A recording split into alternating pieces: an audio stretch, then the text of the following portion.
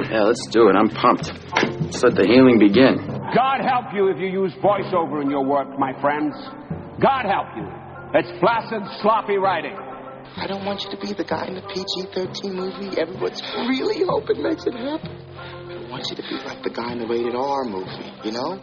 The guy you're not sure whether or not you like yet.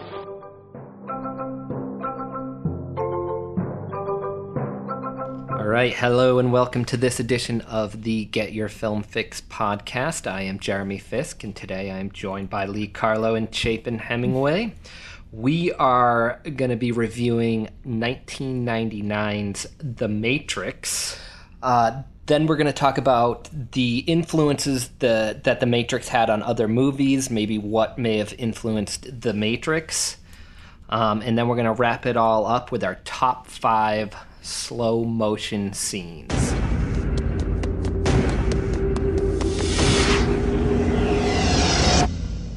Whoa. Have you ever had a dream, Neo, that you were so sure was real? What if you were unable to wake from that dream? How would you know the difference between the dream world and the real world? What is happening to me? The answer is out there, Neo. It's the question that drives us. What is the Matrix? The Matrix is the world that has been pulled over your eyes to blind you from the truth. What truth? They're watching you, Neo. Human beings are a disease. You are a cancer of this planet. And we are the cure. Get me the hell out of here! Welcome to the real world. All right, guys, so going back to 1999, we've already talked about American Beauty. We talked a little bit about Fight Club in the Fincher retrospective, and here we are talking about The Matrix. All three of these movies, the main character doesn't want to accept their reality. So you got Edward Norton's character who literally makes somebody up who's his sort of ideal person in order to not live the boring, mundane life he's living. You have Kevin Spacey's character who decides to quit his job and try to relive his youth in American Beauty. And here you have a computer programmer, Mr. Anderson, a.k.a. Neo, played by Keanu Reeves, who seems to have a pretty mundane day-to-day life and is trying to figure out an escape from it. So I guess my question to you guys is, are you like Neo, sitting here 20 years later, and do you still want to take the red pill and go down this rabbit hole?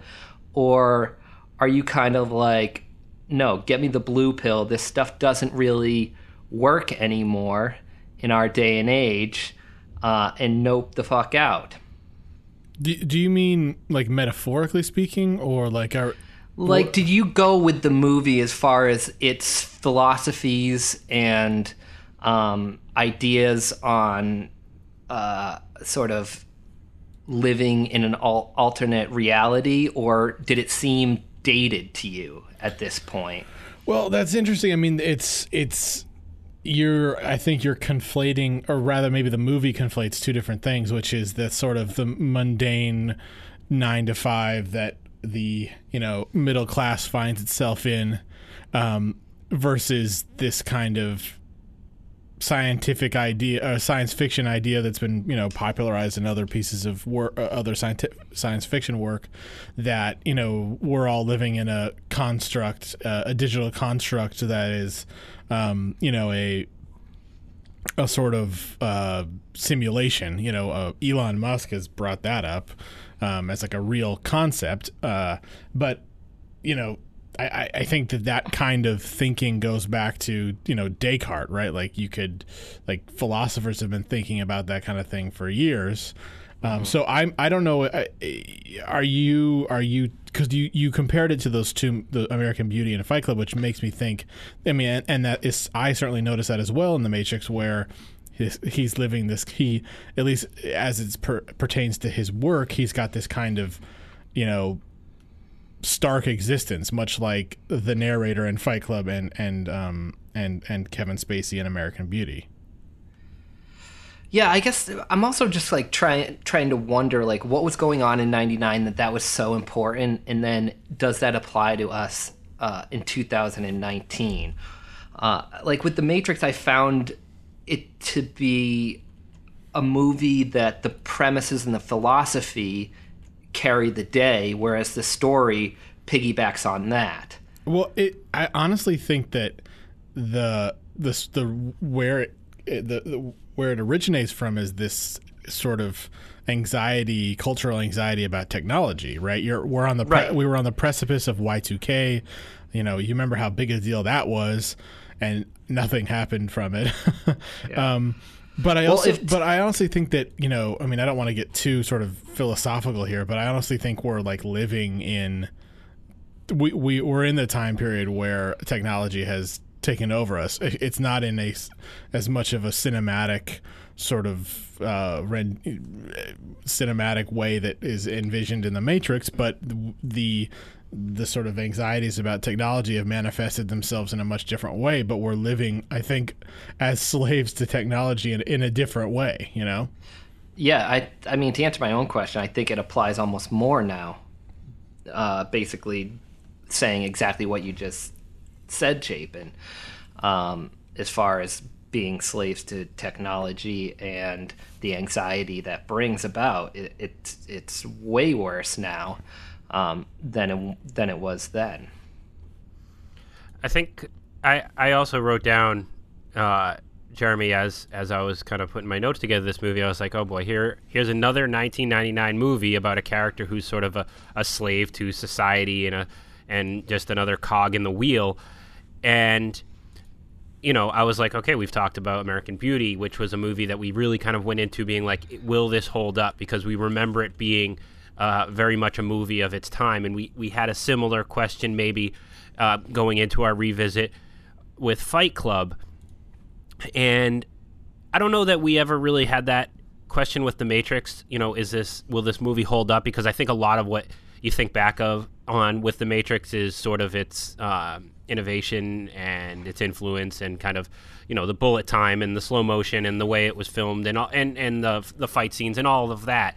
But in many ways, you can kind of look at it the same way. Say, okay, does this movie hold up because of that particular theme? But what I think is kind of an interesting piece about all three of these movies and what makes them unique is and I think what we've learned, or at least what I've learned, is that that piece, that slave to society or whatever you want to call it, that connects the three, is sort of secondary. Like, we found that American Beauty, while those themes were there, it offered up a lot more just in the character studies, and obviously the performances lended a lot to that. Fight Club, you kind of responded to much more on a visceral level, and that movie, was an experience. And then here, I think the world building was a huge piece of this and what makes this movie kind of unique. So, yeah, you have this character who is, stuck in a cubicle, lives this mundane, boring life, looking for an escape. But that escape is literally, finding, the rabbit hole to the real world, to this bigger truth. And I think that's sort of interesting and unique about this movie. But here's what's interesting about that. When I look back, when I was rewatching it yesterday and the day before, I was surprised by how little time we actually spend in that mundane life. Mm-hmm. Like, it's something I remember. Yeah, but, it's real quick. He's only at work that one day, and he's late because he's stayed up, because he's had this event, where he's been encountered by Trinity, and then he arrives late at work and is, quickly bailed out. And so you see, like, in the kind of the set decoration, how kind of, vacant his life is there, but it's or the not, lack thereof. Yeah, it's not. There isn't a whole bunch of time spent there. I mean, he kind of seems to have an interesting life. Like he's a hacker, or I don't know. He goes out to these clubs, and I don't know. I think I was surprised that we didn't focus more on it that time. Yeah, and so it wasn't quite as poignant. I felt like watching it in retrospect. To build on that, I have a note here basically that says there's a lot of lack of interaction with regular people. Everything, and maybe done on purpose, but everything is all within the world of those few characters we know. It's almost like the Matrix. It exists, but we don't ever get to see sort of any real interaction within it between our characters and the Matrix. Or I should say the people within the Matrix. It feels very isolated.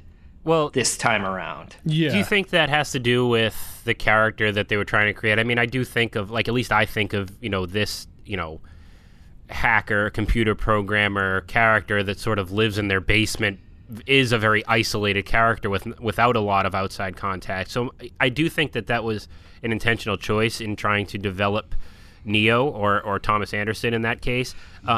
But I do think it's a bit of a problem, and it lends to a bigger picture, and maybe this will get us a little bit more into things, but I think it lends to the fact that Neo is kind of boring, Well, I think it lowers the stakes a little bit, because this whole movie's about protection of the world and mankind, and yet you don't really see much interaction with the world or mankind. No. And the only few times you do see interaction with anyone else within the Matrix, they're probably shooting them and killing them. So right. it has the stakes then become a little bit lower, because you're like, really, who are they essentially saving? I mean, you get it by what the dialogue is and what they tell you, but I think that's also a slight qualm I have with this movie. It's like they decided all these amazing sort of philosophical things that they want to build onto this story, and then they had to put the pieces together afterwards that actually connect the story. And it's an interesting way to make a movie like this. It's like, oh, let's figure out a way to do some awesome kung fu, and they had, and then they come up with a really clever way, or let's figure out a way to have these religious ideas in it, and they kind of figure out a smart way, or there's a love scene and a kiss, and how are we going to make this like a fantasy? And they figure out a smart way to do it. But overall, the story then loses a little impact when it's first built on the philosophies or the religion or the... Yeah. I mean, I disagree a little bit with you, just in the sense that I think you're right. It's interesting. It's a notable exception that we don't see a lot of the populace, right? We our connection to them in this small little world is Neo, who is a loner.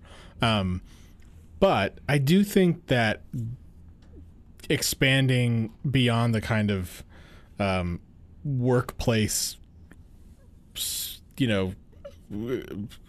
fighting against the workplace patriarchy, for lack of a better term, that is sort of consistent between these 1999 movies is part of this, but it also goes beyond that into the sense that, what is life? Like I mentioned Descartes, I think, therefore I am. How do we know that we're not in a simulation? How do we know who we are? There are things that define you in your mind, and I think it's an interesting thing that people have been pondering for ages.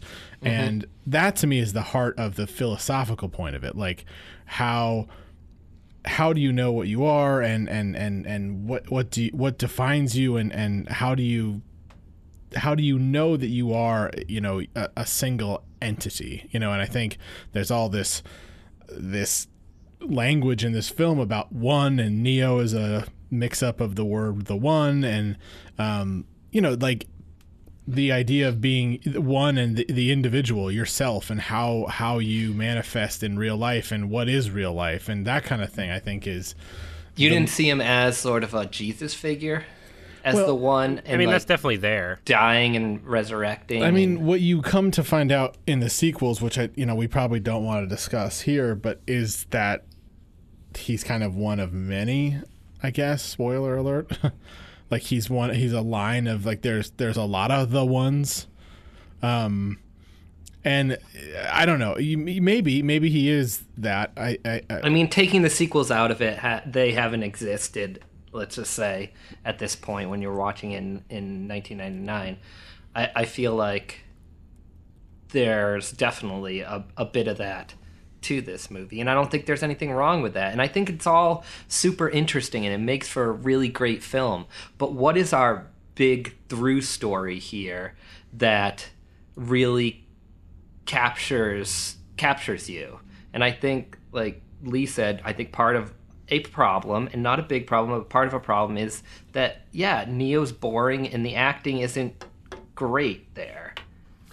Well, I will. So the piece that gets us here to answer that question, like with the through line, is that this movie is massively entertaining. I mean, if nothing else, it's so much fun and it's super cool.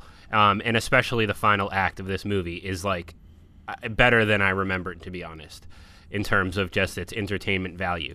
But going backward a little bit to what we were talking about, like I do think this movie takes like a sort of oddly minimalistic approach with its screenplay and its storytelling and its world building, because it does ignore kind of the populace, like you guys said. And this movie could be just like head-scratchingly confusing, but it manages not to. They do sort of a good job of not over-explaining things. It stays very efficient, but everything is explained enough so that you kind of understand what their mission is, and that's the piece that we're supposed to follow. This mission to essentially, fulfill this prophecy with the one who turns out to be Neo, who will essentially end this war that is attacking Zion, the biggest city in the real world. And honestly, interestingly enough, this was the first time I'd ever seen this movie and I really understood everything. And I don't know if that's because I was just paying more attention or I'm smarter now than I was 20 years ago. But everything just seemed very simple, and I liked that about this. And so that aspect of having no outside connection to real human beings in this movie didn't bother me at all. I didn't miss it, other than that fact that you have sort of a loner, boring character in Neo. But yeah, I mean, I just think they were pretty efficient in creating this world. It could have been a mess. It could have been so confusing.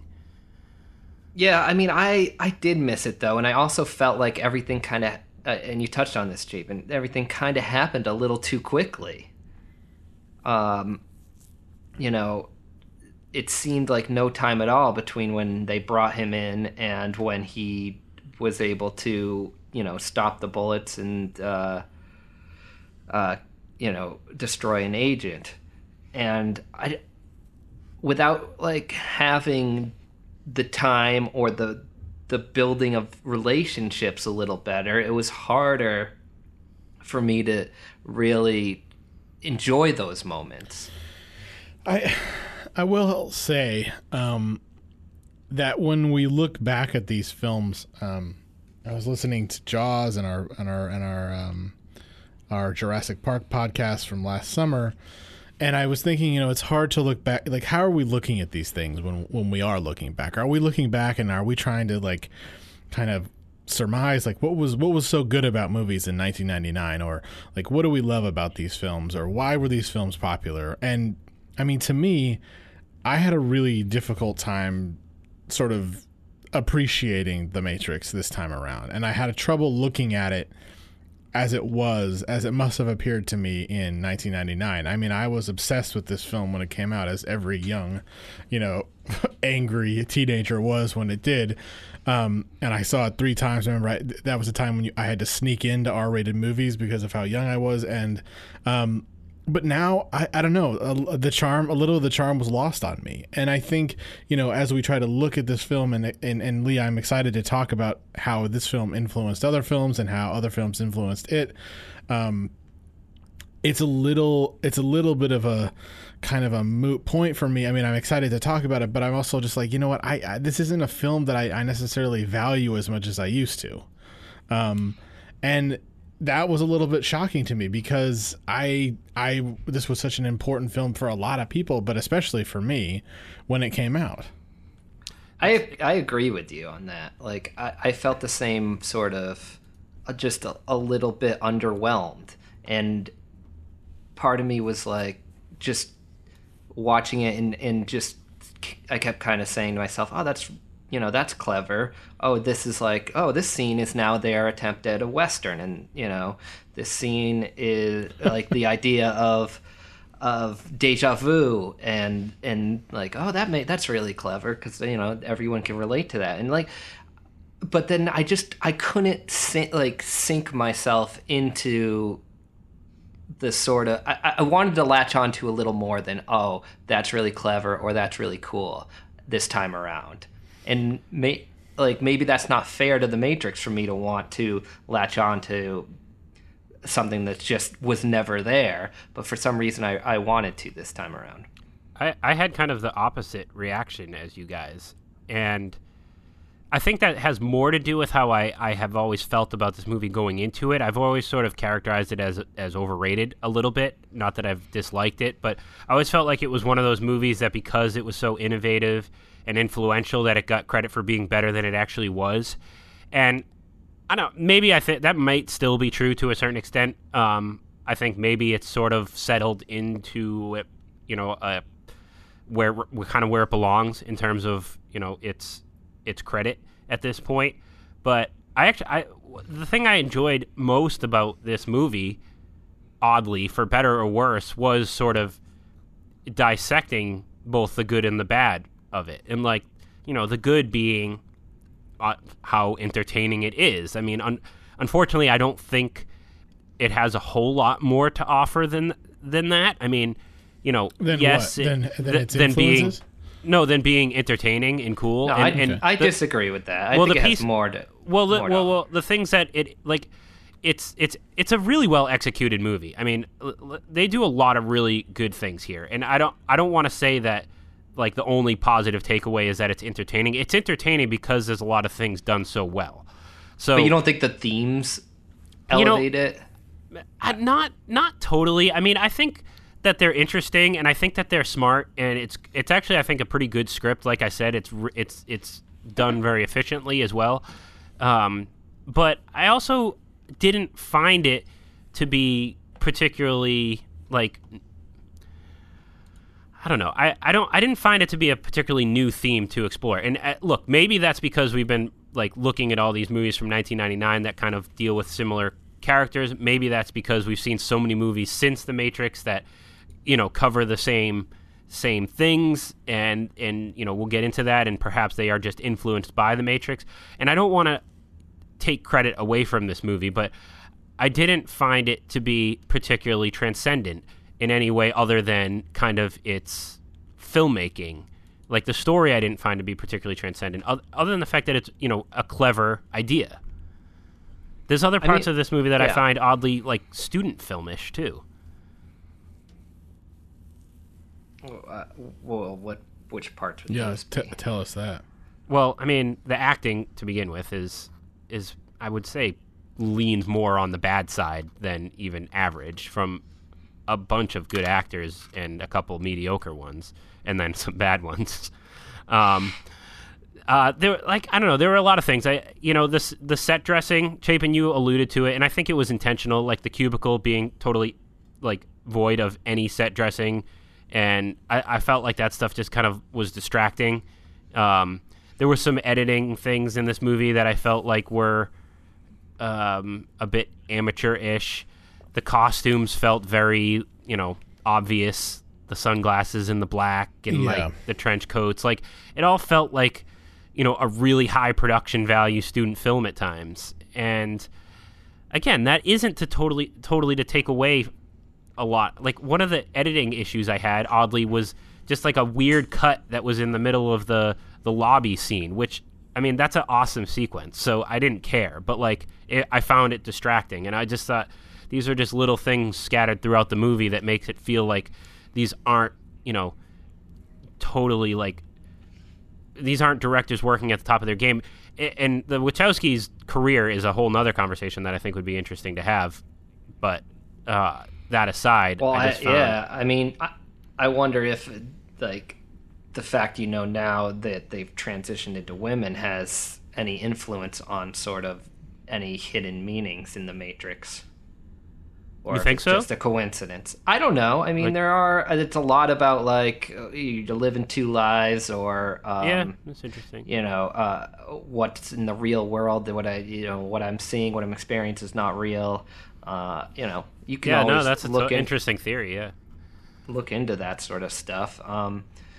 But I don't know. I feel like I came into this podcast wanting to. Thinking I really like The Matrix, but I do have those reservations about it. They do some, like, it's, again, this kind of goes back to like me kind of saying, for better or worse, like this movie, does a lot of interesting things, and like they do. There's some signs in here of like some smart filmmaking, like things as simple as like the when the characters are in the Matrix, there's like a green tint on the screen, like the color palette of the scene has this like subtle green tint, and I thought that was sort of kind of, and it's really, really subtle, which I thought was like impressively done. And I was like, okay, that's a really well executed piece of this movie. And then but then it's just like they step out of a door in these black trench coats and sunglasses, and like it's just so on the nose and like right out of a But is it on the nose now? Tarantino gangster film. But it's not. I mean, you're right. Like it's not so much the. I mean, the slow motion walking is one thing, and the way it's captured cinematically is one thing. But with the costumes and the it's. There's subtle. There's subtlety some places, like the green tint, and the way it compares to like the real world, and I think the mise en scène, the set decoration and such in the real world is really well done and sort of thoughtfully composed. But then you've got them like, why are they all wearing, rubber and latex and leather? When they like, aren't they trying to not fit be in? Noticed? Yeah, like, yeah. And like But that goes back to like, because it's cool. It looks cool, and like there's cool lines of dialogue in this movie. I guess, like, but they made. I mean, they didn't let the "it's cool" thing factor into the post-apocalyptic world they created when they're not in the Matrix. Right? Like, no, it's because true. the Matrix is not reality. It's a fantasy in a weird way. So that's like the extreme of the fantasy. This is what we want to look like. I think that's what they were going for. I don't know. I think they were going for this looks cool because like it ties in with like the what do you guys need? Guns, lots of guns. And then look, that's a cool line. And then like honestly, like while this is like laughable in a bad movie, the fact that this movie is good enough to pull off a line where Carrie-Anne Moss is like, dodge this, and shoots the guy, like that's so cool. I was like, this is awesome. I was like a teenager watching that. And I was like, if she wasn't wearing sunglasses and all black, this wouldn't work. So that's why I think they do it. But yeah, then they have, it's sort of on the nose, and they go over and over again, saying if I could show it to you, I would, but I can't. Or if I could tell it to you, I would, but I can't. I have to show it. Like they repeat all these like sort of like half subtle lines over and over again, and I just felt like there was these elements of the movie that were so on the nose and like trying so hard to like really make you think, when this movie did that on its own. Like the subtle aspects of this movie did that. But I also think there are scenes like the scene with the Oracle that I think are really well written and acted and well done that aren't super on the nose. I mean, what do you guys think of that scene in particular? Yeah, there is no spoon and the knocking the vase over and stuff. More the conversation with the Oracle herself and knocking the vase over, and she's like, "Oh, if I hadn't said it, would you have done it?" So that's a thought-provoking line, but But are we supposed to spend as much time more. thinking about that? Is it like? I think so. I mean, because it lends to other things. It's like she tells him he's not the one. She tells Carrie Ann Moss that she'll fall in love with the one. But would she have fallen in love with the one if she had never said it, or did she just sort of make it a self-fulfilling prophecy? I think it does add that's a good some point. layers to it. That no, I think that I think overall, if I were to grade this script, it's actually really good. I think they go a little too far sometimes with like I guess specifically Morpheus, like I'll show you how far the rabbit hole goes, and all is kind of like the preachy lines. I don't think there's anything wrong with that. I don't know that there is either. I just think. I mean, honestly, I think it's more the performance than anything. That could be it, and I was again, the acting in this movie is pretty bad. I don't know if there's anybody that's really any good in it, to be honest. I think the lady who plays the Oracle's the best part of it. Yeah, which is not that's. I mean, I agree, but I don't think that's the compliment they would like to hear. And so I think that hurts some of the lines of dialogue. But you're right. Like I think that scene with the Oracle is good, and like I said, there's some efficient storytelling and or world building and explaining everything that is done well here. So I think the script is good. I just think there's just so many moments that are just what do you guys think of the love story and how that wraps up? It's like one of the least convincing love stories of all time. I agree. And it's what I was trying to say before about them wanting to be clever and reinvent an old trope instead of actually taking the time to build the more important thing, which is the relationship there. Like they wanted to be clever, have the woman kiss the man and he comes back out of sleep while there's basically fireworks going off behind him, which is a new way to do it, and it's a clever and cool way to do it. But that relationship itself is just so unbelievable. Well, because this goes back to my original point. What is Trinity falling in love with here? Like what? Like he has zero personality, zero. Well, I don't know that that's true, but I mean, what is interesting about him?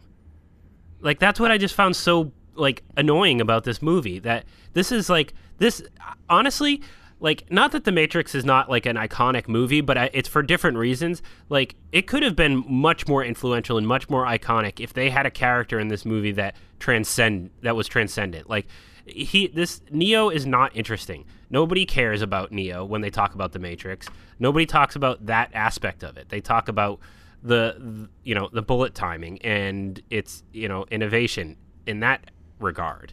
Like if they had a character in this movie that was, I'm trying to think of a comparable example, and maybe you guys can come up with one that it's what I was saying. It's just like the characters between the relationships of the characters we know and the relationships between the characters and the rest of the world. Like that seems to all be what's lacking. Everything else built around it is smart and clever, and the technical aspects are through the roof. But if you don't have that other thing, it's not a great movie. Right. All right, so Lee, why don't you lead us off on this next discussion? So I think, I don't think I'm, breaking any big news with any hot takes here when I say that the Matrix was enormously influential on movies that followed it. The first one, as I was watching this, that came to mind was Inception, which, obviously it had a lot of influence on movies even before that. But, the way Inception uses slow motion, the dual worlds in Inception, like all sorts of stuff in that movie, I thought was very comparable to The Matrix. But I know just in general, the way that the action scenes were shot had a huge influence on action scenes moving forward and kind of stylized action. As much as I think his movies suck, although I haven't seen a lot of them, I think Zack Snyder's movies probably took a lot from The Matrix. And so that's all there, and we can talk about it a little bit. But what I found to be probably more interesting in terms of a conversation we can have is movies that influence The Matrix. And I feel like that's talked about a little less. And I know there's a ton of like kung fu movies and John Woo movies that I haven't seen that I know were huge influences. I know there's a lot of anime that they drew from. But a couple, like, there were some like Star Wars things here that I saw, but the biggest one was obviously Terminator, with the rise of the machines, of course, and just, battling against them to kind of save what's left of the world. I found, so what was interesting is I think that the technical aspects of this movie have been influential on other movies, but the story, aside from like the kung fu, the story was drawn from other movies and was influenced by a lot of other movies. I kind of alluded to it. I think everything was purposely something else. Yeah. And it's very like Tarantino, but which I like. I think that's, if you can pull that off and you can do it originally, then it's great. Tarantino filmmaking. Totally bites everything from Scorsese. Yeah, exactly. So, and I think every little bit of this was a reference to something else. I alluded to like the fight between Agent Smith and Neo in the subway station, and they have this sort of standoff, and there's a newspaper that goes by like a tumbleweed. So it's like they're Western. So every moment of this movie, and I probably missed the majority of them, was definitely a reference to either another movie, some sort of anime, or kung fu film. Everything was just done so specifically in that vein, for sure. So this I didn't really have an exact question, but this is sort of the like idea within this discussion that I wanted to go over is like, so you have something like that in this movie, and you mentioned Tarantino, and we know that Tarantino is just an amazing student of cinema and has seen literally every movie that exists and draws from them and can do that better than perhaps anybody. So the Wachowskis were able to do that. Like that, it's sort of amazing that you can obviously see those movies and draw from them and make pieces of them your own in a cohesive way.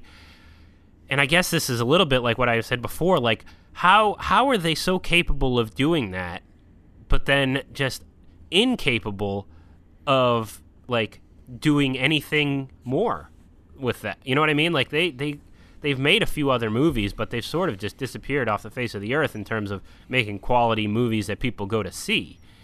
And if they are so influenced by movie history and certain genres, did they just shit it all out with The Matrix and like that was it, and then they had nothing left? Now that they have literal zero creativity left, so they couldn't make anything else. Like that lends to sort of the question of like, are the Wachowskis creative filmmakers, or are they smart filmmakers, or are they students of cinema history and are able to draw from that, but they aren't really all that creative themselves? I mean, I'm going to come down in defense of them, even though my feeling about this movie is that it's maybe a little bit overrated ultimately. But I do think what they did was super creative. I mean, not everything in film, like there isn't really anything original. I mean, I don't know. It's right. I know what you mean. Yeah. This is hard. It's hard to break down, but like, with movies, I don't know. Is there anything like how do you define something original? There's no original stories. I don't know that originality is something that really is valued in storytelling. I think it's not synonymous with creativity. Yeah, it's not the same thing. Exactly. That's a great way to put it. And I think what they did, because I was thinking about this today. I was like, I know that there's a lot of references. I know that the Matrix is a kind of a collection of references to other types of movies and anime and the Hong Kong stuff, and they stole the that very famous Wu Yun Ping, the fight choreographer from Hong Kong, and but I don't know. I went back and I kind of looked at all the sort of what like found YouTube videos of clips from movies, and I think what they did in The Matrix was quite original. I mean, in relation to other people who have stolen things, sort of in relation to even how people have stolen things from the Matrix. Like they took the sort of the wire work from kung fu movies, but then combined it with guns and shooting and sort of this sort of flight and being letting their characters essentially run up walls and do things that were previously impossible and in a real world situation wouldn't be realistic. And the way they do, and then they took visual effects and created bullet time, and what that was not only stylistically cool and kind of inventive, but also it much like Inception did nearly 10 years later.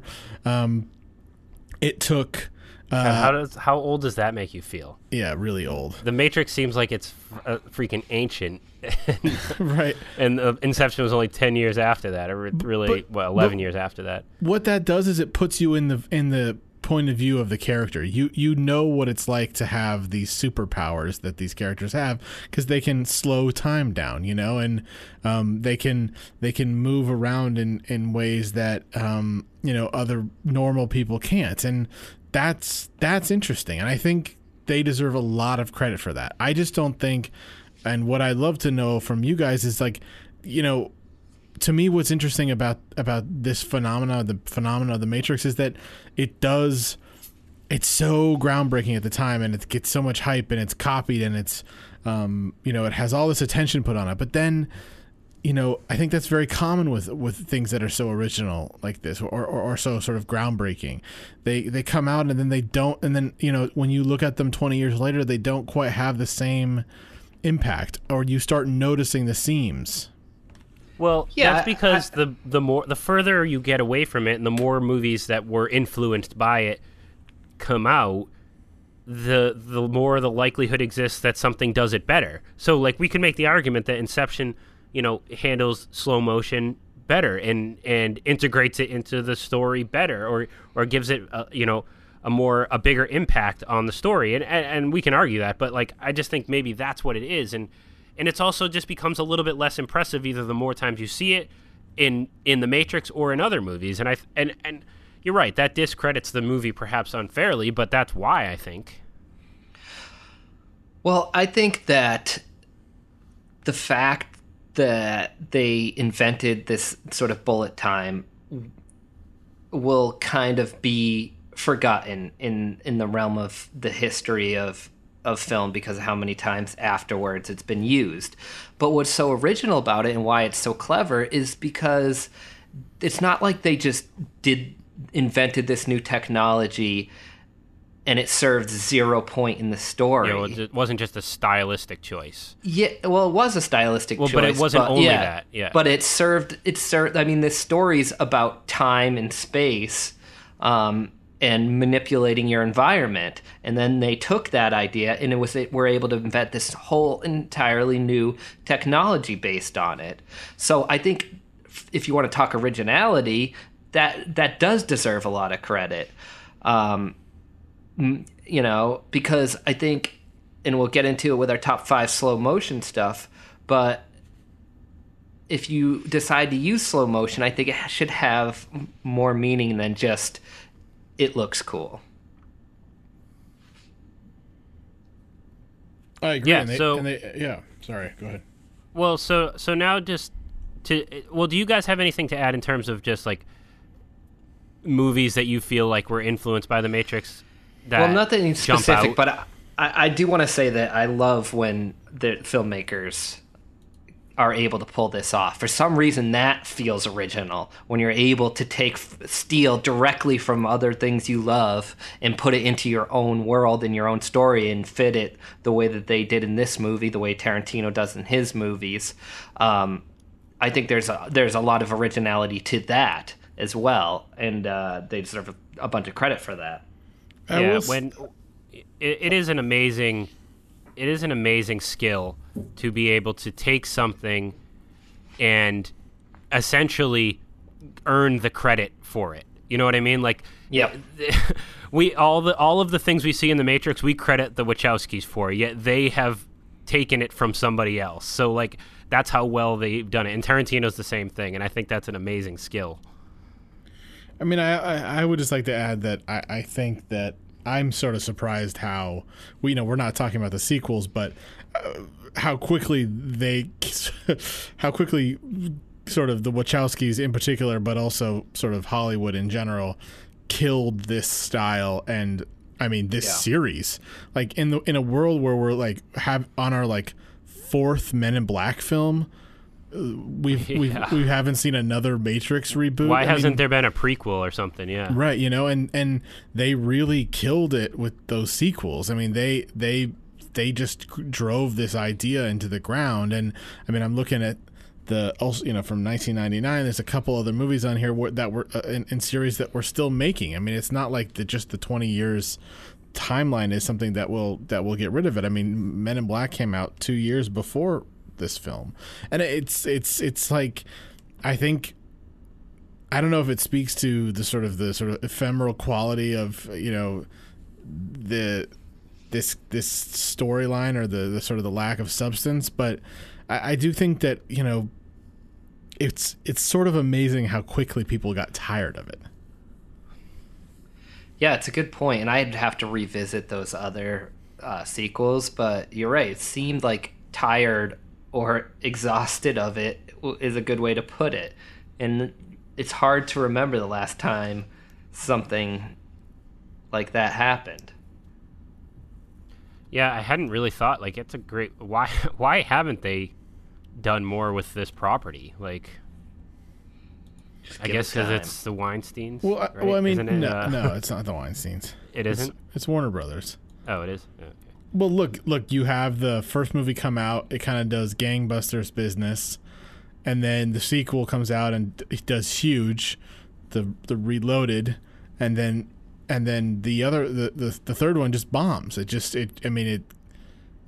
completely, it made $130 million, but it made half what the previous film did. It's just, they kind of just killed it. Yes! That's awesome! What? You just took one in the jugular, man! Whoa! Yes! Oh my god. Oh my god, I did. Is this bad? Is this bad? You should pull that out. That shit is not cool. Wait. Pull what out? The dart, man. Got a fucking dart in your neck. You're crazy, man. You're crazy. I like you. But you're crazy. All right. So top 5 slow motion scenes. I guess we'll ask the normal question. Any criteria for this? You pulled from any time period? I mean, what were you guys looking for? All narrative films. No documentaries. No Planet Earth. Shot in 4K. Nothing like that. Really, other than that, just had to be an increased frames per second. And were you looking for specifically longer sces of it, or could it be shorter? Not necessarily. I mean, it was a combination of, honestly, looking at my list, it was more, for the most part, most of my list has to do with just like how well they were done stylistically.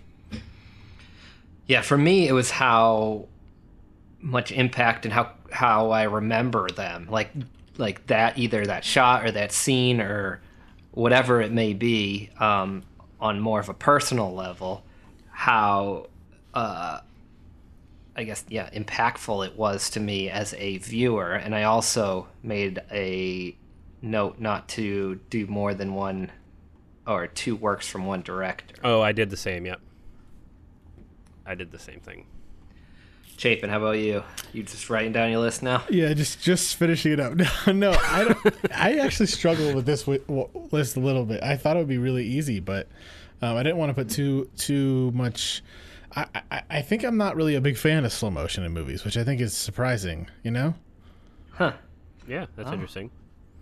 Learn something. Well, not a big fan. Why don't you go with number 5? Me and Jeremy start going through. He's like, "That's shit."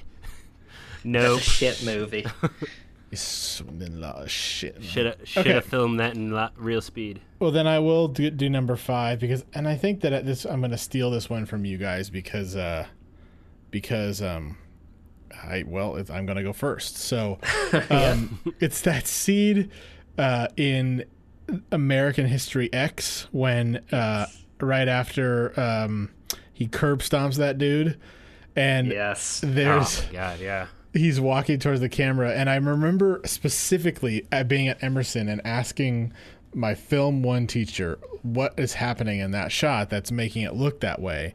And I think it's a combination of both super slow motion, but also that they changed the shutter angle, so you've got that throbbing of the light as it's happening. It's a movie that I think I appreciate a little bit less than you guys do, but I just remember seeing that shot in film school and wanting to I'm sure I borrowed it from you, Jeremy, and was like, God, how Jeremy did wanted they to do emulate this? it. Yeah, so that's definitely, it'll be off my list now, but it's definitely honorable mention. And there's also, weirdly, that wasn't the first scene in that movie I thought of. I thought of the end of I thought movie. of the end, yeah. I totally when, forgot about the other one, which the one you mentioned, Chapin's better. That's a better use of it. Yeah, but for some reason, it stuck with us the end of it where he realizes his brother has been shot and he turns around. Well, and when he's getting shot is in slow motion, too. Oh, yeah, I was thinking when Edward Norton just turns his head, yeah. And literally just turns his head. I think what's interesting about that shot in particular and why it stands out a little bit is that he's, you think of slow motion as having a lot of movements, because movement looks cool slowed down. Yeah. But he's not real. I mean, he's walking towards camera there, but there's just something hypnotic about that light and what's happening. Yeah. He's not really moving left to right a lot. He's kind of coming at you, which isn't necessarily inherently interesting from slow motion.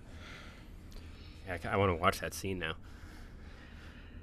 All right, Lee, what do you got for your number 5? Okay, so my number 5 is probably the least memorable in terms of the fact that it's a slow motion part of this scene, because the more memorable part of this scene is in full speed. But it's in Drive, Nicholas Winding Refn's Drive, in the elevator. Right before he stomps the guy's head, and and the kiss is in slow motion. But what's even better is when he just takes his arm and pushes Carey Mulligan to the back of the elevator. Is such a good shot. He just slowly pushes her to the back of the elevator. I just did that, by the way, to show our audience as I was saying that. I don't know why I did that, but and then it goes to full speed where he head stomps that guy to death. So far, we've had literally 2 scenes, and both involved that's true. Stomping somebody's head, and the slow motion before and after. Yeah. That's all right. So my number 5, I chose it because Goodfellas right after. I chose it because it's sort of how it's the realization moment in a movie that's all about a realization moment, and it's the coffee cup falling from the hands in The Usual Suspects. Yeah. Yep. When he realizes the whole story was fabricated. Yeah. Is the rest of that is the rest of that scene in slow motion when he's looking at the board behind him, or is it just the coffee cup dropping? I think it's just the coffee cup dropping. I mean, if everything else is sort of a still shot at the different things. But it is very the whole rest of that movie is very, I don't know, it's not slow motion, but it is very methodical, I guess. Which that dropping of the cup kicks off. There you go. Chapin wasn't impressed with that. It's good for number 5. He yawned during it. Yeah, sorry. I did. My number 4... So nobody's head got stomped. Is right before somebody gets their head caved in, and that's the opening of Raging Bull. Yeah, that was one. I was kind of going back and forth whether I wanted this on my list. I love that opening. It could be one of your best credit sequences ever. Yeah, I mean, Scorsese, I think, as I was researching this topic, is sort of a master at using slow motion in kind of a sort of methodical, clever way, in a way that sort of is not just to make things look cool, but to really tell a story with, put you in the mind of a character. There's and I think what's the specific scene I'm thinking about is when De Niro is in Casino falling in love with Ginger, Sharon Stone's character, and they're cutting, and he's cutting from, Ginger in slow motion back to Robert De Niro, who's in, I think, regular speed, and you would think in your mind that wouldn't work, but it's so clever, and you almost don't even notice it, you would have to sort of take a second to say, oh, this is in slow motion, and so. Yeah, he kind of does that in Goodfellas, too. Yeah. With De Niro at the bar. Okay, my number 4 is the sniper scene in Full Metal Jacket. This is sort of like a, overly... You really don't like slow motion, Chief. Overly stylized and, like, overly dramatic playing out of this scene. Yeah, I gotta be honest that scene has never made sense to me. Why? Which part? Like when they're when they keep like shooting him in the arm and slow stuff. Motion. I mean, I don't know. That's always bothered me. Well, this is what I like about it, because like, look, I feel like that scene would have worked just fine in just real speed, but I think it's just sort of like this interesting stylistic choice that he makes to like, and it's not just about like the impact of the bullet and the blood and like. It's like kind of the like slow motion scream that the characters have. Like I feel like adds to the impact of like how much agony they're in, and it's telling the other characters like how we have to go get him, and it puts them in this bind and between this rock and the hard place. And like I think that's what makes that work is like by making that by putting that in slow motion, you're creating it like an overly dramatic scene. Or a scene that's already dramatic, you're making it even more dramatic and perhaps overly dramatic. And I think that works. I think that creates this idea that, like, or it gives you a way to be in the character's shoes. Well, to piggyback onto that a little bit, is my number 4 is the ending of Bonnie and Clyde. And how I'm piggybacking on that is there's something about violence and slow motion that works really well together. Yeah. Especially people getting shot. I'm looking at my list, and I think I have like 4 of people just being murdered slowly. And that's one of them. And that's obviously one of the more iconic ones. But yeah, end of Bonnie and Clyde. It's a great scene. I really need to see that movie again. And it's one that's the slow motion moments are just sort of short, cut in with the fast motion. It's really smart, right. Especially when you think about how old that film is. And if I remember correctly, the sound is not. It's not like the bullets are going. Yeah, exactly. It's like you hear the machine gun. It doesn't fit the same. No, it doesn't, and they're like still firing. Yeah, it's interesting. All right, Chapin. Oh, I'm sorry. My number 3 is another death, a slow death, and that is Sir. He's not a sir, but he's Mr. Melisandre, which I didn't quite realize. Guy Pearce dying in the beginning of the Hurt Locker from the explosion, the slow motion explosion. I saw this come up a lot, and it didn't end up making my list, but I rewatched that scene. I'm like, that is so cool with like the rocks coming off the car and stuff. Like, what a cool way to use slow motion.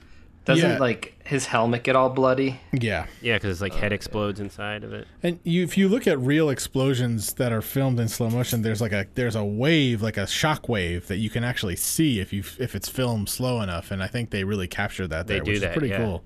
It's so good. All right, I got another death here at my number 3. Keep them coming. Hans falling from the Nakatomi building thought of that in Die Hard. Fuck you, Lee. And like the music in that scene too, that like just kind of same note that just keeps going is so good. Yep, that's it. Yep, that's it. That was actually really well. You hit it perfectly. Yeah. Don't even need to play a clip. All right, I'm up. Chapin found the one slow-mo scene he likes, and I took it from him. All right, so my number 3 is more people dying, and it's the beginning, the first deaths in Zodiac, the opening. Yeah, that's a good scene. Yeah.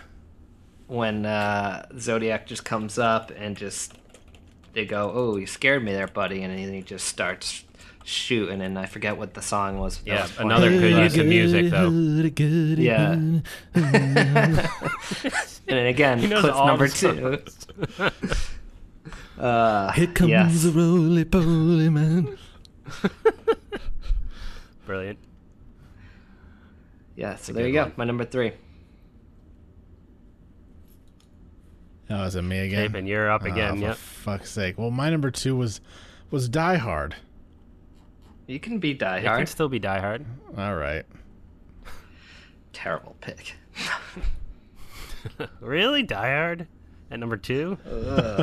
I would accept it at 3. Okay, my number 2, I apologize, guys, if I'm stealing something else from you, but it's a couple scenes in this movie, but specifically Omaha Beach in Saving Private Ryan. Oh my God, how did I not think of that? Because that's not really, I don't think of that as slow motion. So it is different, right? But yes. So I don't know what they do here. I can tell you what it is. Please do. So I think they film it at 24 frames a second and then they slow it down, or they film it even a higher frame rate, so they speed it up and then slow it down. Oh, I see. So that you've got that sort of staccato thing happening. Right. But you're just basically duplicating frames, so it's like it doesn't quite capture that motion blur, and so it's. Does that make sense?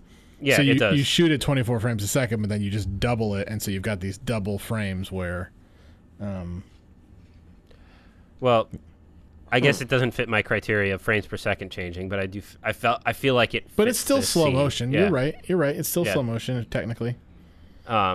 And they do so. It's twice in the movie, right? Again, later at the bridge in Ramel, I think the same thing. They do the same thing, right? I think so. Or he definitely goes into that not bullet time, but that bullet sort of still shell shocked kind of. At another point, yeah. I can't remember when. Nice. Yeah, I think. Yeah, it is weird that wasn't like one of the first things that popped in my mind, but maybe it's because it was. Yeah, it looks different. It's not like your typical. Yeah.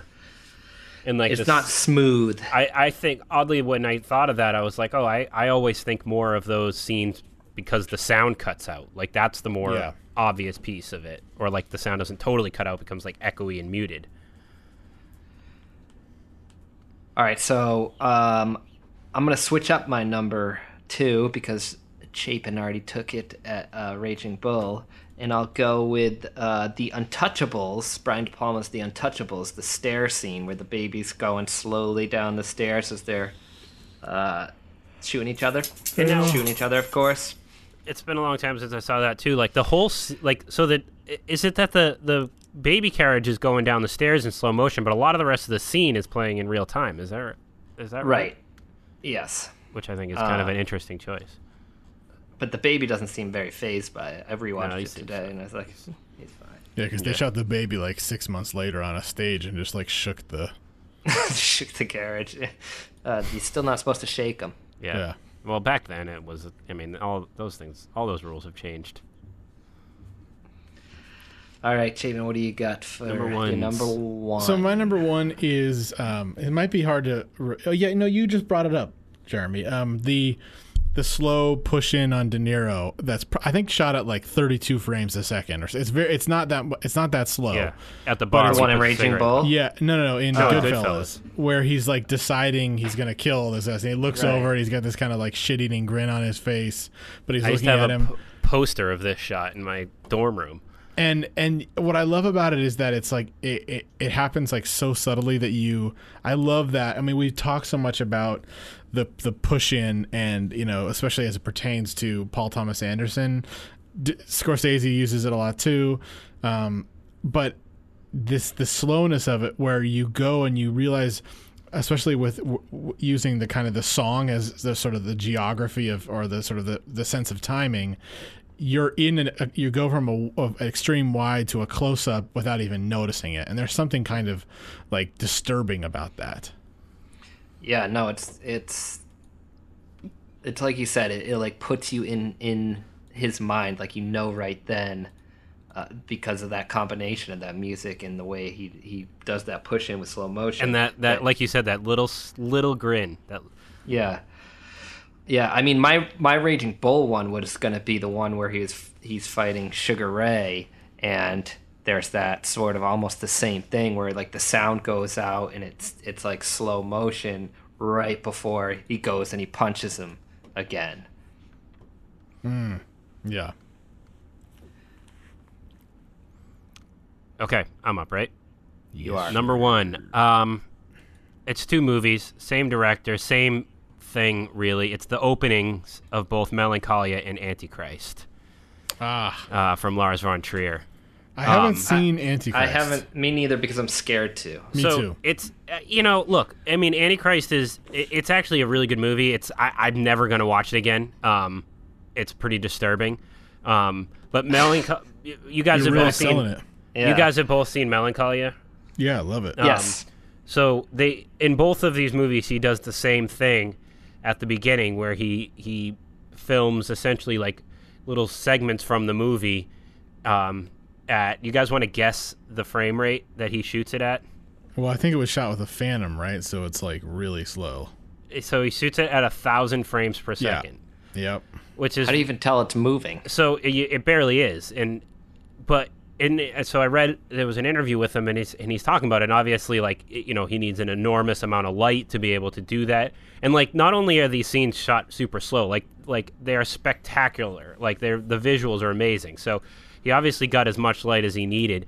But he was talking about how like when you're shooting that fast, you have to like sort of guess when the actor is at the point where the action is that you want it, and essentially hit record.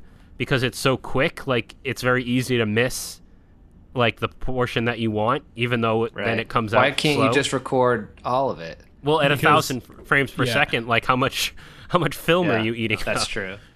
All right, well, I'm going to go and say my number 1 because it's I can't believe it's still on the board here, but I went with the van scene in Inception. In Inception. How did I not think of it? I literally was talking about the slow motion in Inception earlier. And there's 2. There's the one at the cafe where it all explodes, and then that one I thought of. Yeah, that one I thought of.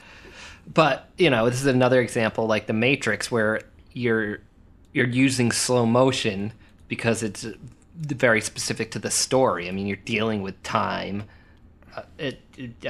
Essentially, you're dealing with time, and obviously one of the many timelines on that movie, the van's falling for hours and hours. Yeah, it's oddly like it's brilliant, but it's oddly like sort of like, oh no shit, like this in this part of the world, it's time's going slower than in this part. How can we portray that? The van's the clock, and like it's once it goes over the edge, you kind of see it as like this is how much time we an have hourglass. Yeah. So that's why I went with it for number 1. All right, thanks for listening to another edition of the Get Your Film Fix podcast.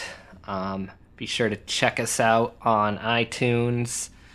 Maybe rate us. Maybe send us email or like on Instagram. We haven't gotten emails in a while. Yeah, feedback at getyourfilmfixpodcast.com is where those emails should go. Let us know what your thoughts are 20 years later on The Matrix. We'd be curious to see if it held up for you guys. All right, thank you.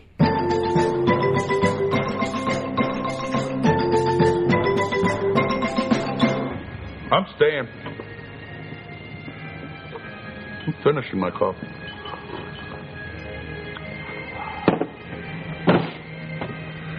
Enjoying my coffee.